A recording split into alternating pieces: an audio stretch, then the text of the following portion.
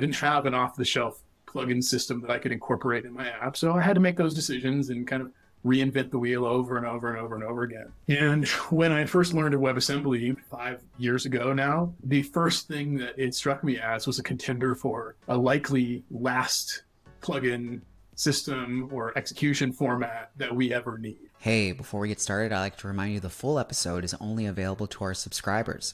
The current platforms you can subscribe on are Patreon, Spotify, YouTube, and Apple Podcasts.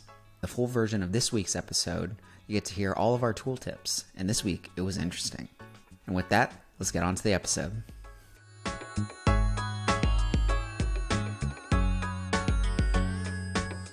Hello, welcome to the DevTools FM podcast. This is a podcast about developer tools and the people who make them. I'm Andrew, and this is my co-host, Justin. Hey everyone, our guests today are Steve Manuel and Ben Eckel from Dylibso. So I originally heard of y'all's work through this project called Extism, which is like a WASM extension framework. That's really cool. I'm so excited to talk about that. I've been sort of following it for a while and really wanting to dig into it deeper. But before we do that, take some time to tell us about yourselves and about your company. What do you do? Sure. My name's Steve. I'm the co-founder and CEO of Dylibso, originally founded in August of 2022 with the formation of the project Extism. That was kind of the first thing we launched. Before Extism, I was working as a compiler engineer at a quantum computing company, kind of bridging the worlds of quantum and classical computing. And then prior to that was at Cloudflare, where I worked on the Workers platform and built the Workers RS project to bring Rust support to the edge and allow for an alternative language to be used as kind of a first-class citizen for the Workers platform, which is previously just JavaScript. Ben? Yeah, my name's Ben. Before Dylibso, I was working at Datadog. One of the things I was working on was trying to figure out how some of Datadog's tools would work in some of these newer deployment environments like the edge, like Cloudflare Workers and fastly computed edge, stuff like that. I was like porting some of the tools to work in the edge, and I really kind of reignited a lot of my interest in the technology. And that's when I got back in touch with Steve, and we co-founded this company along with our other co-founder, Zach. That's my short history of Dylibso. Like a brief background of the company, primary mission is to help you take WebAssembly to production and then keep it there. And so for all the developers who are working right now and kind of learning about WASM and experimenting with this new technology, there's a lot of gaps between, writing your first line of code, compiling to WASM, and then all the steps in between going to production. And so we build validation tools, testing, debugging, visibility, and observability tools to basically kind of help fill those gaps of taking WASM to production, and then wanting to make sure that you have a good experience with it once it's in prod too. Cool. Before we dive into the tools that you guys have built, why WASM? Why do you find it a new, exciting technology, one so exciting that you want to build a company around it? Yeah, there's sort of a personal and there's more of like a kind of professional, something that's more of a reason in the context of, all your audience. And then those two things kind of intertwine. But personally, for me, I find WASM exciting because I really like to work with what I would call programming language infrastructure. I like reading about computing and things from the past. And WASM kind of combines a lot of those different things for me, just in terms of the type of work that I'm doing in this space. And it's also really challenging. I mean, personally, I find those things to be really great and exciting. And then there's also the aspect of why it's important for our industry. And to me, I think the most important thing about it really is its sandboxing capabilities and all of its deny by default capabilities. And I find that to be a little bit interesting and something that people overlook, because typically as developers, we look at security innovation and we look at security as a hindrance to our job. A lot of times it's something that generally slows us down. But actually, if you look back at a lot of the advancements over the past 30 years or so, a lot of it is driven by advancements in isolation technology, right? Like going from hardware to virtual machines, going from virtual machines to containers, and now going from containers to WASM. And this idea of basically moving the isolation boundary up closer to the application to where your applications are smaller and faster, and you can pack more of them on a system. I don't really know everywhere that WebAssembly is going to go, but I know that in 10 years, like this 2023 will be kind of a watermark moment for the evolution of a lot of these technologies. I think WASM will be the reason why. Just to add my 2 cents into there, like I've written a lot of code in a lot of different programming languages, and I've rewritten a lot of code from one language into another language. And I always just kind of find it a shame when I've got to basically like port something into another language just because it's got to run in the stack that the company has chosen for a certain project. WebAssembly provides, maybe not the first, but maybe like the first real actualization of an opportunity to kind of reuse a bunch of code that's sitting around in older libraries And because WebAssembly targets a single ISA, an instruction set that's common across every runtime where WASM runs, you can do a lot of really interesting things with that as kind of your foundational layer. Instead of having to instrument all your source code with libraries and then expect the developer to do that right and include all of the places where a trace needs to be run and a span needs to follow and then more spans. A lot of these things can be done automatically. And beyond instrumentation, debugging, and analysis, there's a lot you could do with a common instruction set. And some of this was illuminated for me working in compilers with the LLVM toolchain, where once you get your language down to LLVMIR, that's really where the magic happens. And WebAssembly brings this kind of to a more approachable layer where more languages can run in more environments, that we can bring more tooling to this ecosystem. And I always kind of say that we want to make WebAssembly everybody's favorite binary format. But nobody really thinks about binary formats or cares about binary formats. And so I think there's an opportunity to make people actually care about this binary format. This is such a really interesting topic. I mean, as long as programming has been a thing, we've always wanted to share code and reuse code, right? And that's only become more and more important as our software systems have gotten more and more complex. And I think we've taken a lot of cracks at it, whether it's DLLs or shared objects, or maybe even getting into things like the JVM, building common runtimes where you can have different language compilers. I know Erlang is sort of developing a similar sort of ecosystem. You have all these different approaches to doing this thing where it's we're potentially going to have multiple languages and we want to kind of run it on a shared ecosystem. But a lot of these are very specific to an ecosystem. And I think your point about LLVM is really an interesting one because it has become this sort of common baseline in a way for a lot of compiled languages that have let people upstream think about one set of problems and people downstream think about a separate set of problems, which is I think tremendously valuable to get sort of just a greater lift in the industry of just all that effort. Because if you're thinking about I'm going to optimize JavaScript runtime, or I'm going to optimize Erlang runtime or JVM or something like that, that's only benefiting really those sort of siloed ecosystems. So it's kind of interesting. Yeah, and while they are a clean target for higher level languages to come down and compile to, sure, a lot of the ISA for the CLR or JVM was designed with the higher level language in mind already. And just tying those two together at that early stage makes it much more difficult for other languages that don't have maybe the same semantics or the same paradigms for security or programming models, to kind of fit into that ISA as this lower level, compilation state. And WebAssembly was designed from the outset to not have a language really attached to it as its higher level format. And I think that's really helped it gain traction as a target for a bunch of different languages to compile to, which is really exciting. And we think is a pretty critical component for WebAssembly as it matures, is for more and more languages to make it down to WASM. And we're seeing a lot of progress, which is great. Yeah, and also you were talking about Erlang, for instance, and the JVM. A lot of people target these as generic platforms for their code, but both of those things come with a lot of stuff that you probably don't need.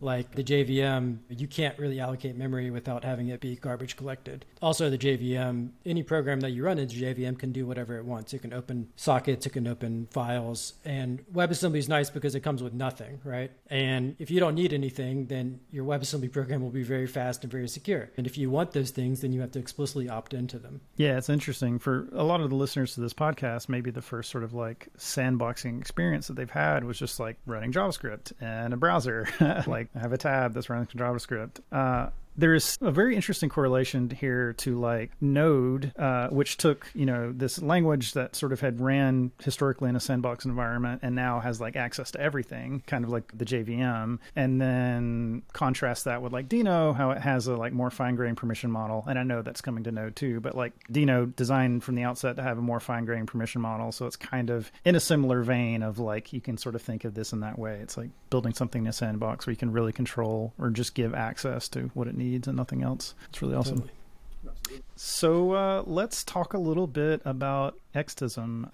This is really exciting for me. I tell the story a lot that one of the things that really got me into programming was modding in games. And a lot of modding engines are very crude plugin systems. So maybe you could just talk a little bit about what Extism is and sort of what the motivation behind building it was.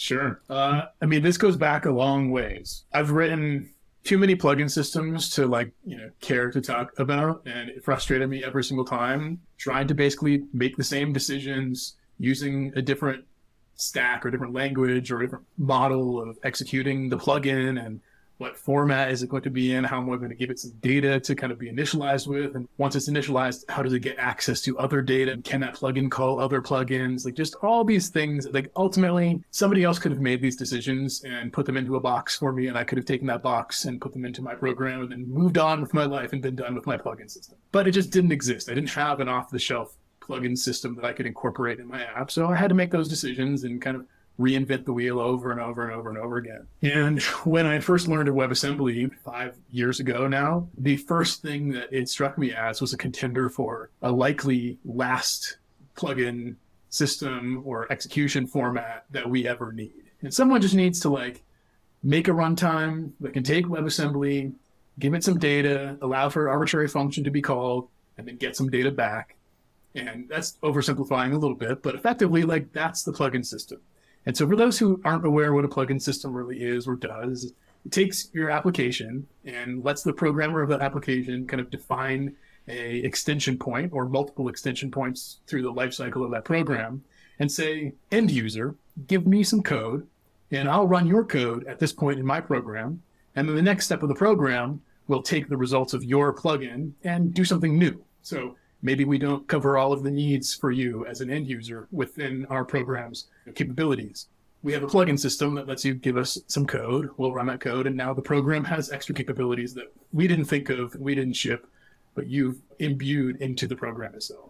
And it's a really powerful concept and can give engineering teams a huge relief from these backlogs that ultimately take up way more time than the teams ultimately expect them to. It was really that idea of could we create this universal off-the-shelf plugin system that any program could use to embed and kind of immediately get this plugin system available to it. And so just one day kind of decided I'd had enough. I'd thought about it enough. I just needed to build this thing. And it took a couple days to kind of create a proof of concept and got it far enough along to bring on, Zach and Ben, who have taken it way further beyond my imagination. And I'm very thankful that they were interested enough to come on and help. Extism now is a plugin system that can be embedded into 15 different programming languages, including the browser and server environments. You can run plugins in your code that are compiled to WebAssembly. We have official support for 7 different programming languages that compile to WASM, but theoretically anything that can compile to WASM can be run as an Extism plugin. And we've got an incredible open source community and Discord made up of programmers of all different levels of experience in different programming languages. And it really gives us a cool insight into the world of how are people starting to think about WebAssembly? How are they using it? What problems are they having? And it inspires a lot of the product development that we ultimately move into at the company. So the features that Extism built on in WASM are that portability and that security. Are there any other features of WASM that help enable Extism to do cool things? Yeah, it's funny. You really nailed it, right? It's what's really important about Extism are those 2 key aspects, portability and security. And just to kind of give people some insight about why those things are important, security, again, instead of just looking at it generically as not getting hacked or something that kind of restricts you in some way, it's actually an enabling feature, right? Because if you talk to a lot of web developers, we've had a lot of trouble explaining to people what a plugin system is. Because what's happened is a long time ago, or maybe back in the 90s, early aughts, back before we moved to the web and we had this kind of client compute model, plugin systems were very common. A lot of your desktop apps have them. Your browser has it. We've done a lot of reading about music technology from the old days that has plugin systems. And it was always a common thing, right? And you just take a shared object of code that you could download online and you could plug it into your application and people could extend it, right? Game modding is another great example, right? But what happened is when we moved back to the web, we couldn't really take shared objects with us, right? And there were all sorts of security problems with now doing plugin systems in a multi-tenant environment. So I think really one of the interesting things about this security aspect is it's going to bring plugin systems to places that just never really could have them before. The challenge is, of course, that a lot of people have grown up learning to program on the web and they don't even know what it is, and we kind of have to explain it to them a little bit. But that's really a powerful thing, right? And then the portability aspect's important because our stacks now are very diverse, right? Like even small companies that I've worked at, you usually have 2 or 3 or 4 programming languages across your stack. And plugin systems are historically very siloed to the languages that you choose, either on the guest or the host side. And it's a really huge lift to like run it somewhere else in your application that has a different language, or like rewrite your application in a new language. And how do you bring your plugins with you? Really cool thing about Wasm is you can bring your plugins everywhere. And actually, your plugins can actually outlive your host now. So in theory, your plugins, if Stripe builds a plugin system, then maybe some other payment system like a Square can use Stripe plugins too, right? It's like plugins can actually live outside of the host if they're ultra portable. So there's the aspect of like letting people bring their language, but also about moving these plugins around and having them be independent from being these siloed things that only work in one person's application.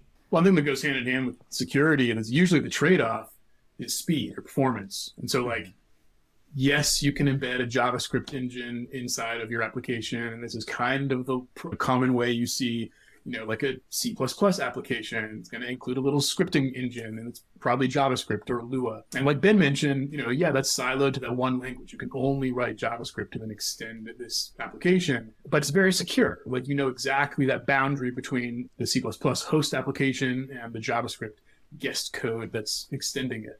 Where you lose out, and the trade-off is in the performance. And usually it's orders and orders of magnitude of a slowdown to go from native code in C++ and then into the scripting plugin environment in JavaScript. And WebAssembly provides this near native speed because that bytecode, that WASM, is then compiled in most cases to native instructions and executed at near native speed in the host application inside of the process, but it's isolated and has all the safety characteristics that you want out of a safe plugin system. And so not having to trade off security for performance really gives you this unique new superpower that WebAssembly provides that we really just haven't had in the past. And to Ben's earlier point, we used to be able to kind of load a DLL or a shared object into our desktop software. One of the other pieces there is we've moved a lot of the software up to the server. And like Ben mentioned, in a multi-tenant environment, you just can't load like a shared object and expect to trust that code in any way or shape. And it's actually kind of one of the foundations of the company, at least the name. Dylibso is a Mac Dylib and SO Linux shared object as kind of like a, acknowledgement to some technology that we think will be displaced for many use cases by WebAssembly. So a little bit of an appreciation for the old way, but making room for the new way that we think is much better across many dimensions. I love the name origins.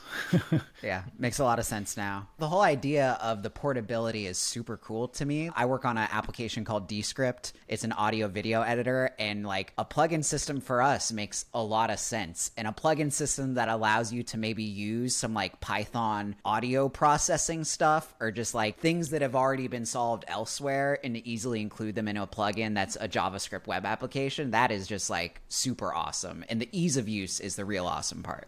Yeah, totally. We should talk about that. This kind of stuff, like me wanting to reuse code. I mean, at the fundamental level, like having WebAssembly as a plugin system, you could use it in a bunch of different ways. It doesn't have to be to necessarily extend your software if you don't want it to be. It's like, let me take that Rust code and bring it into my Java app, or let me take that Go code and bring it into Ruby. It's like there's just so many ways you could mix and match code now. And even if you don't use Extism as a plugin system, it's a really easy way to get started with WebAssembly, which still today has some warts, if you're not using a framework. And I'm happy to go into more detail there. But that was also an additional lane that we considered of like, how do we make not only like this plugin system useful and out of the box, very capable for developers to use, but also as kind of a warm, fuzzy introduction into WebAssembly that doesn't kind of cause any pain or hurt you along the way. And there are some issues that people tend to hit that we feel are kind of a shame because it could maybe turn somebody off WebAssembly, when just beyond that little hurdle, there's just this whole world of magic and amazement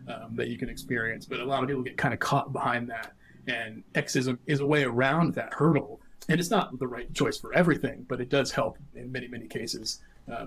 Developers kind of get started with WebAssembly. I would like to dig into the performance and portability thing a little bit more. A lot of times, anytime you have a bridge between two execution environments, often your performance is not necessarily execution in any one of the environments, but the channel of communication, like message passing back and forth, can be super expensive. And then if you're building any system that's incredibly portable, you tend to have to target sort of lowest common denominator. WASM is the lowest common denominator here, but there are certain things that you may not fundamentally have access to. For example, the file system, and for good reasons, right? If you're like shipping a WASM module to the browser, like there is no file system. So it's like, what are you trying to do? So help me understand the story about this a little bit more. And just as an example, if you're like wanting to make an extension that like acts on files, is it that your host execution environment, your language that you're writing in, has to actually sort of define some vocabulary for the WASM extension? Is like, hey, if you want to read a file, here's what you need to ask me, and then I'll send you back the contents. And if that's the case, what about that bridge? Like, what is the cost there? That's really a great question. And it's really an important question to answering like whether WebAssembly is going to meet all your needs at this moment. Because I do think one of the limiting factors right now is, you're constrained not by the ability to invoke a function quickly or get a response quickly. You're constrained by the amount of data that you might need to push across that boundary, because there is a boundary, and for good reason. WebAssembly has its own memory addressing space, and it can't escape that address space. So if you want it to know about any data, you have to copy your data into that space. So there is some kind of copy in memory happening. It's generally pretty quick, but it can be a limiting factor if you have a ton of data. But that is something that I think is being worked on, and in the future there will be ways to pass references, like safe references across that boundary, but I can't really speak to that at the moment. In terms of like files, as you said before, WebAssembly doesn't really have any kind of concept of files or systems or anything, but there is a standard that's emerging called WASI. It's a generic system interface, and it just appears to WebAssembly as a bunch of functions that implement sort of libc POSIX-like stuff. And if you enable WASI in a plugin, or if you enable WASI in a WASM program, and you use a sort of WASI-enabled compiler to compile your code, then it doesn't really see the difference between this WASI system and any other system that you're running, like Linux or something, right? So if you want, you could pass a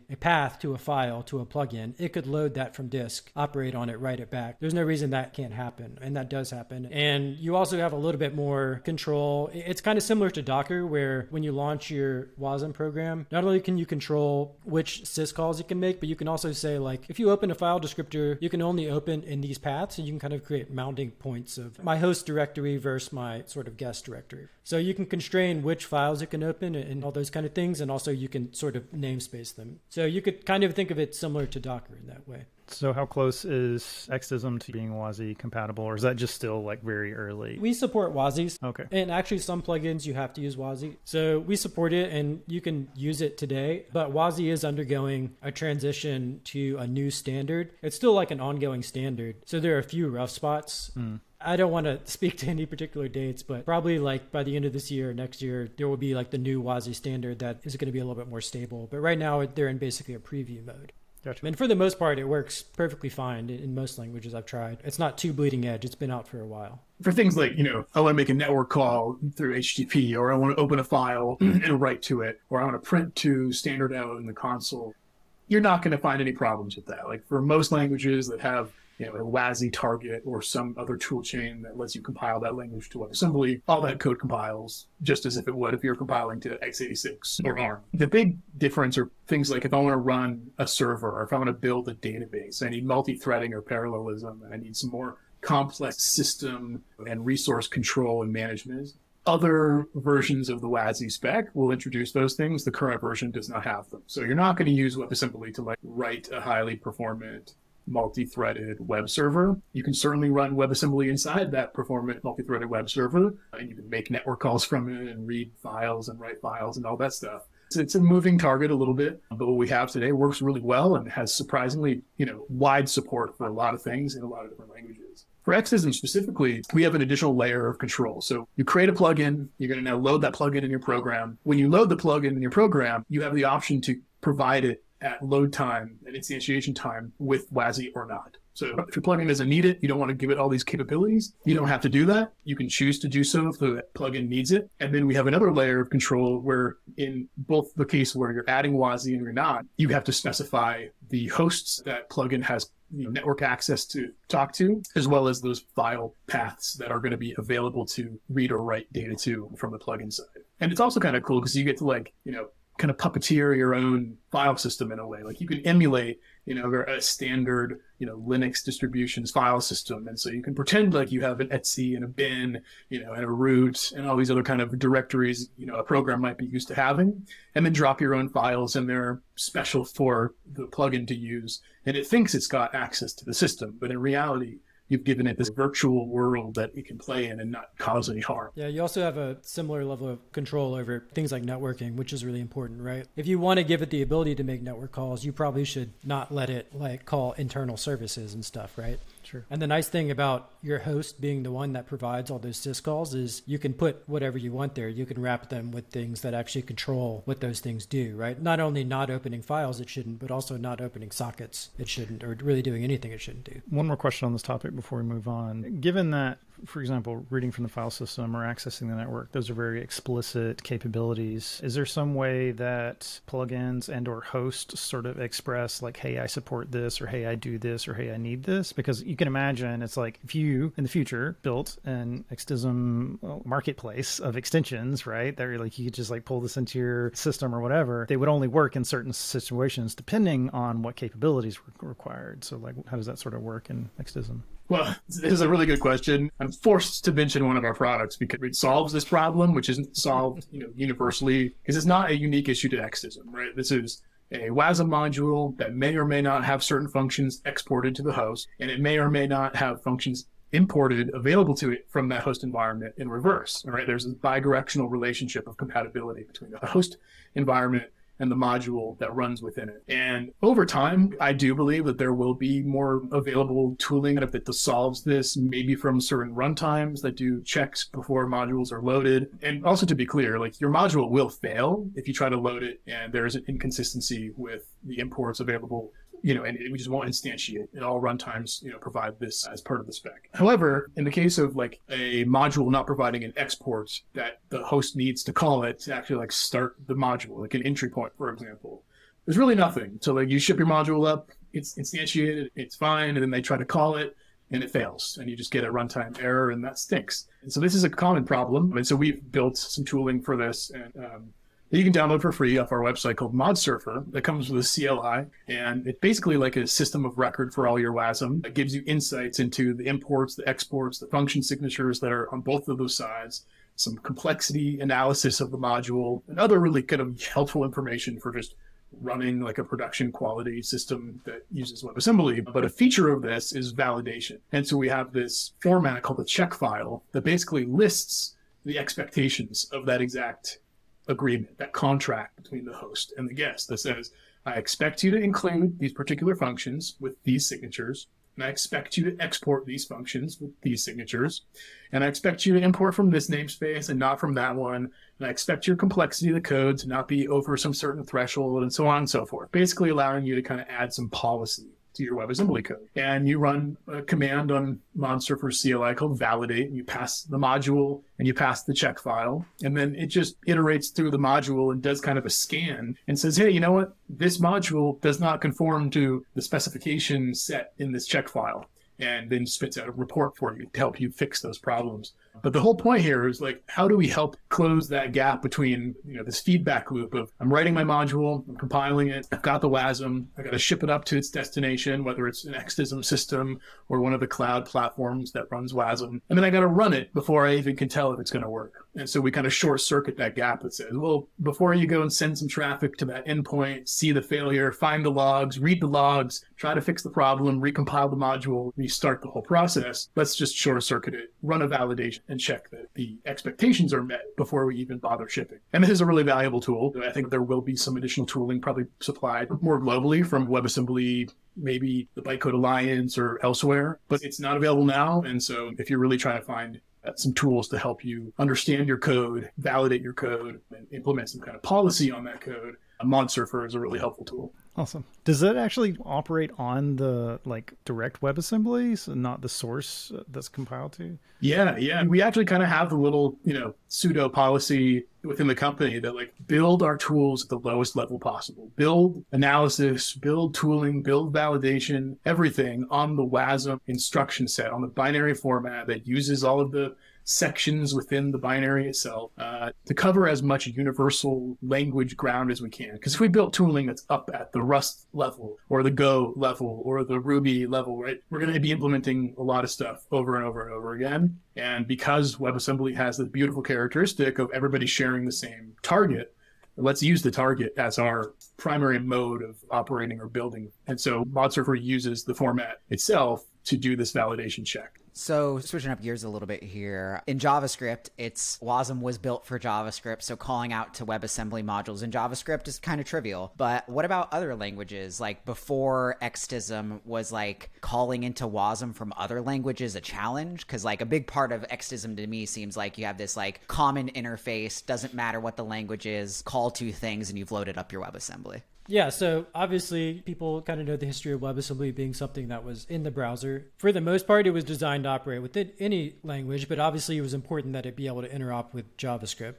And it's generic enough to interop with any language, but a lot of the early tooling that was built was just assuming that you're going to be loading and calling these modules from JavaScript, right? And the thing that's kind of missing is really what I would call like an ABI layer. It's really the layer of like, how do you get data into it? How do you invoke functions? How do you get data out of it? A lot of the stuff that your compiler or your runtime in your language handles for you. And they're all things that are unique to your different target environments, your different languages. So yeah, it's been a challenge because a lot of tooling is assuming that you're using JavaScript. And there are a lot of good tools like WASM bindgen is one where essentially if you use something like Rust, and a lot of these tools work in C as well, it will kind of generate a bunch of code that generates the bindings between JavaScript and your WASM module. So in a way, Extism is like, okay, let's ignore that and we'll just kind of write our own that works with every language. So that's kind of what Extism is. That's what we're offering, right? We're like a generic kind of easy way to get data in and out of these modules and invoke the functions. We're kind of a generic universal ABI. And we also use some tricks to make it easy to kind of add this support for new languages and do stuff like that. So yeah, that is still a challenge. And as WebAssembly moves forward into the server, people are starting to kind of figure out ways to build these generic technologies and then kind of eventually roll them back into the JavaScript stuff, right? Like maybe in the future, we won't be using tools like WASM bindgen specifically. We'll be using some more generic tool and JavaScript just happens to be the host. One of the other limiting factors for language support was the fact that WebAssembly runtimes just weren't available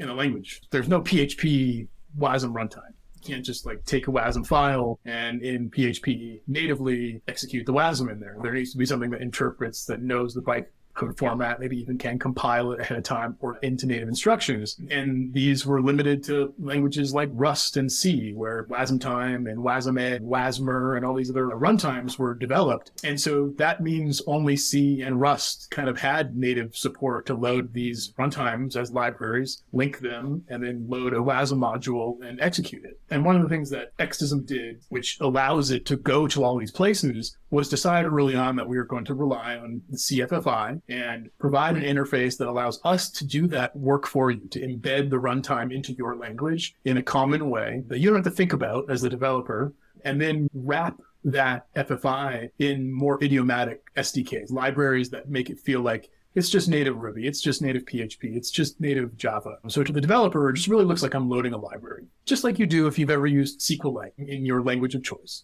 right? You're really using a shared library, loading SQLite from the system, and then making FFI calls from your language into SQLite to make queries and insert and read data. And so Extism works very much the same. The goal from the outset was universality. We want Extism to run everywhere in as many platforms as possible. And this architecture is kind of the only thing that allows that. And so another element of this difficulty was just that there weren't runtimes in the majority of languages. So we kind of did the packaging job to get a WASM runtime into your language, but at the same time wrap that runtime with some kind of convenience layer that makes it really easy to, like Ben mentioned, shuttle data in and out, make a function call within the WASM module itself without having to do the offset tracking and allocation and digging out that function from the WASM and executing it. And just knowing, the calling conventions and the ABI of how to work with WebAssembly within one of those runtimes. Ironically, Extism itself is a dylib. It is a shared object. So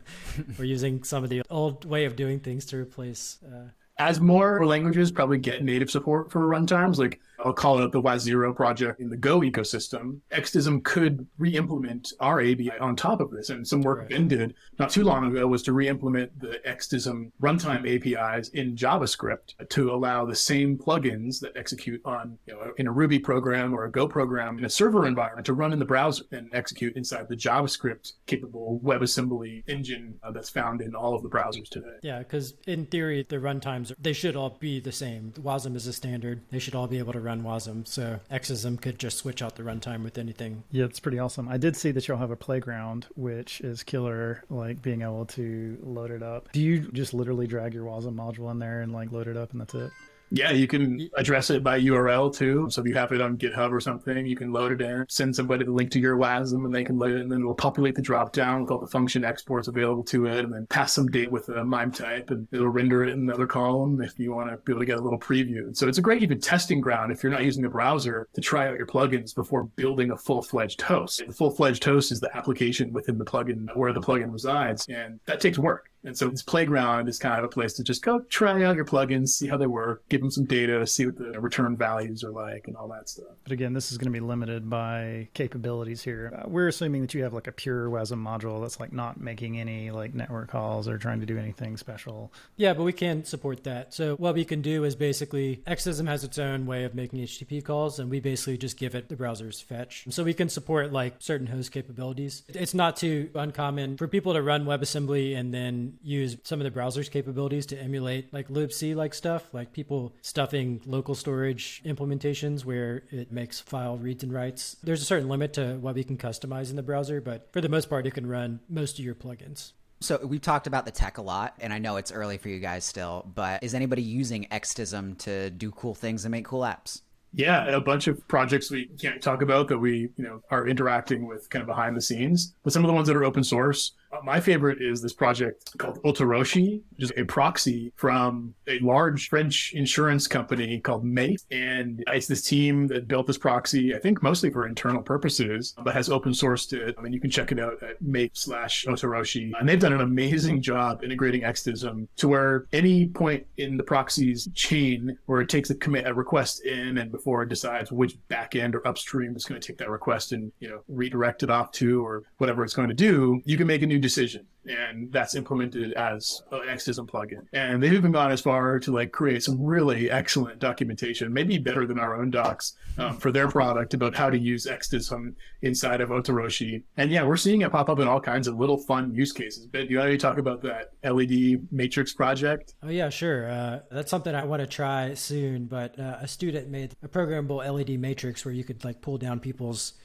plugins and it drives an LED matrix. Some kind of interesting sort of art pieces might be possible with this. Another thing I would maybe plug is something we created called Gamebox, which is kind of our canonical demo for Extism. It's similar to like Jackbox games, but you can upload your own game as an Extism plugin. And then you can have a group of people play like this sort of real-time distributed game on their phones. We're always trying to find new use cases and interesting use cases. I really think in the next like year or two, a bunch of interesting things will come from this, but it's actually kind of hard to predict what people will do with it, because it feels like a fairly new idea of using plugins on the server. And if you go to extism.org and just click the Discord link in the header, that's where you can probably find, some interesting hints about other projects that are kind of emerging. I don't want to, out the projects if they're not ready to talk about, but there's lots of really awesome questions being asked. And, just the community inside this Discord server has emerged as not a place where we're even disseminating that much information, but we're learning a lot from these people and kind of the things that they want to try out and implement. It's driving some of our road. So if you find anything that we don't support that you'd like support, please come join the Discord and, rally some attention for your idea and reach out. We'd love to hear from you. Is it hard to do cross-WASM support? So I was reading about SQLite having a semi-official WASM module. I was wondering if that's something that would be relatively easy to like bridge functionality between the two. So yeah, I can maybe answer this. There are a couple different ways that you can use like an external kind of piece of code in Extism. One would be to somehow like statically compile it into your Extism plugin. If that's possible, you can do that. And I haven't tried it. I think maybe someone has done this where they've gotten SQLite to run in an Extism plugin. Another way would be something that we call host functions, which we didn't really talk much about, but it's a really powerful concept, which is that it allows you to provide references to functions in your host language to the plugin. So if you have, say, a database and you want to give your plugin the ability to, say, look up accounts in your database, right? Like you could write a scoped function that you pass into your plugin and that would allow them to call it, right? And if your host is in Ruby or something, that would be a Ruby function, or if it's in Java, it'd be a Java function. And I've done some SQLite integrations that way, where I basically pass in a scoped function with a session for that user, and then I pass it in as a host function, so the plugin can make calls to a SQL database using the host functionality. There's also a emerging project standard, something in between, called the component model from Bytecode Alliance, that when realized will allow for a lot more of the interoperability between WASM modules, like I think you're talking about, Jeff, where I can take SQLite, I understand the contract that it provides between the functions it's exposing and the functions it expects to receive from somewhere else. Maybe it's a host environment, or maybe it's from another WASM module. And the component model would allow you to describe those in a format called WIT, which is an IDL that's unique to WebAssembly. And when you have a WIT file, there's tooling that will allow two modules then to merge together dynamically or statically. And so in the case of like a static linked SQLite into another plugin or another WebAssembly module, I think the component model will unlock a lot of those capabilities that are a little bit harder to unlock today. It's definitely possible. There's a cool tool called WASM Merge, which does take two modules and put them together so long as the contract is met implicitly. But the component model should unlock a lot of that stuff. And that's out of the Bytecode Alliance, so you can go check that out. So we've mentioned it a few times, but I want to get like a clearer picture and then what's to come. So what is Dylibso? Like, what's the goal of the company, and what are some products or platforms that you plan to release with the company? Yeah, I mean, so at a very, very high level, it's really to help developers take their WASM to production. And that's vague, right? But there's a lot of surface area between, your first code base you're compiling to WebAssembly, and now I've got this WASM module. And what do I do with it? And where do I run it? And how do I track the code? And how do I version it? How do I understand what's inside that binary code? I can't just like click open it like a source file and see it. What's in here? And so we're building the things that we as developers have needed for the past 20 years or so of our careers, writing code and shipping it to large production systems and being able to understand those systems once they're running and being able to debug those systems as they're running. And so it really is a company built by developers who are trying to help mature this technology that we're very bullish about, but have run into all of the sharp edges that you could imagine, or maybe that you can't imagine, but are there.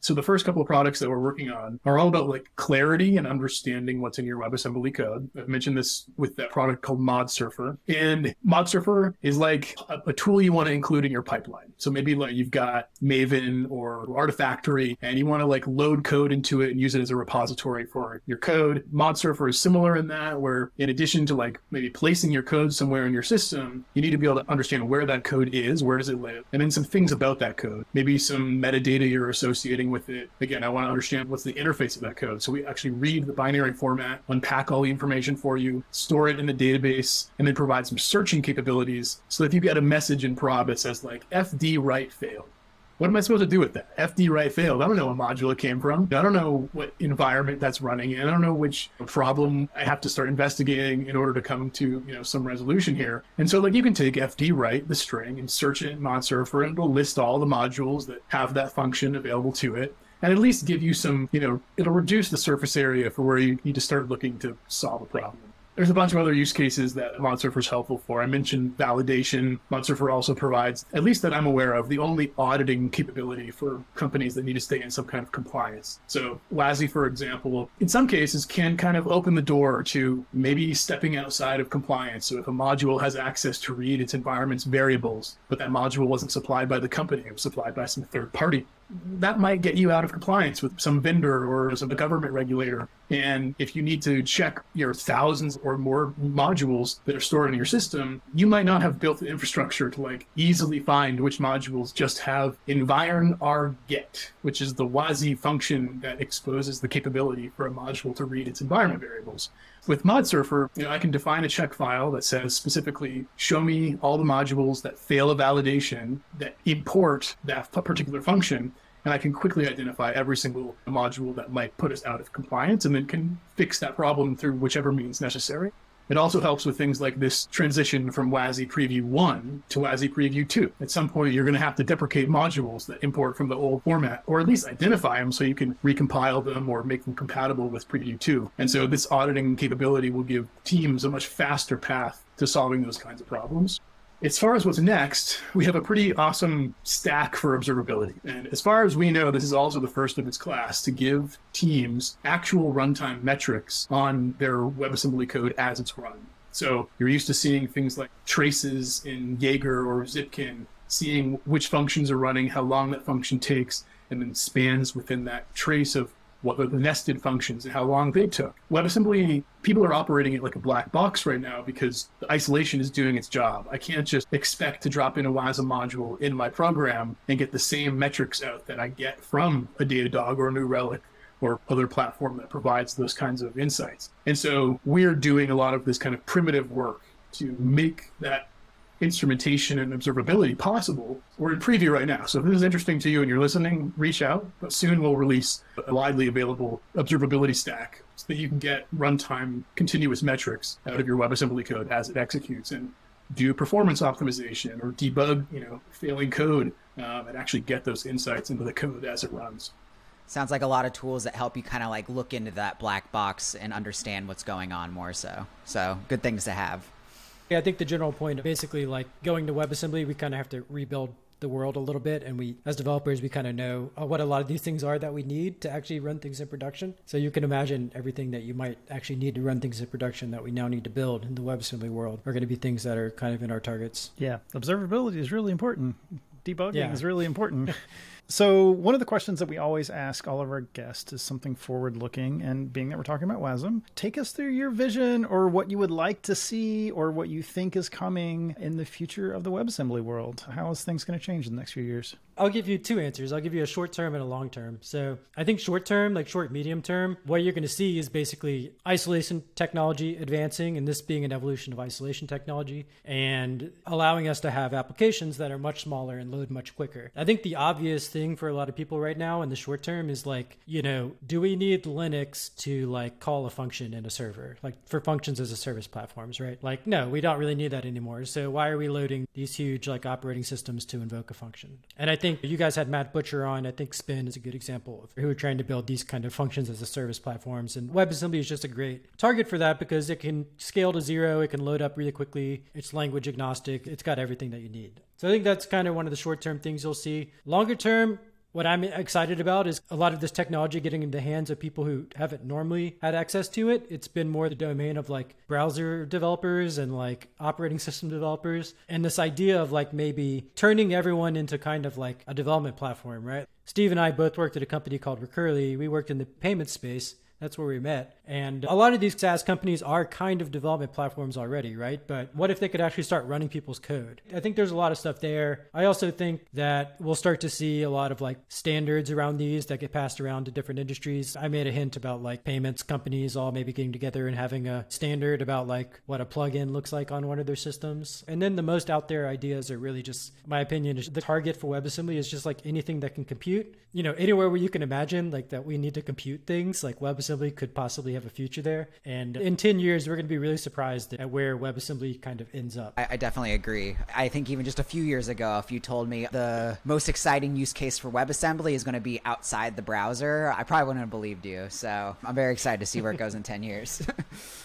Totally. Thanks for coming on, Steve and Ben. This was a fun delve into the world of WASM and all of the tools that apparently don't exist. So I'm excited to see you guys build them. Hey, thanks so much for having us on. It was a pleasure. Yeah, thanks so much, guys. It was great to meet you and fun to talk to you guys about this. Yeah, super. Now we got to go buy some sensors. Yeah, me too. And I'll go really use like that one. Extism. That's really hard for me to say. Extism. I got it. We get it. Keep trying. Yeah, definitely come jump on the Discord and let us know how it goes. And, Super excited to try it. Well, we're happy to help you out. Awesome. Bye, everybody. Bye, y'all.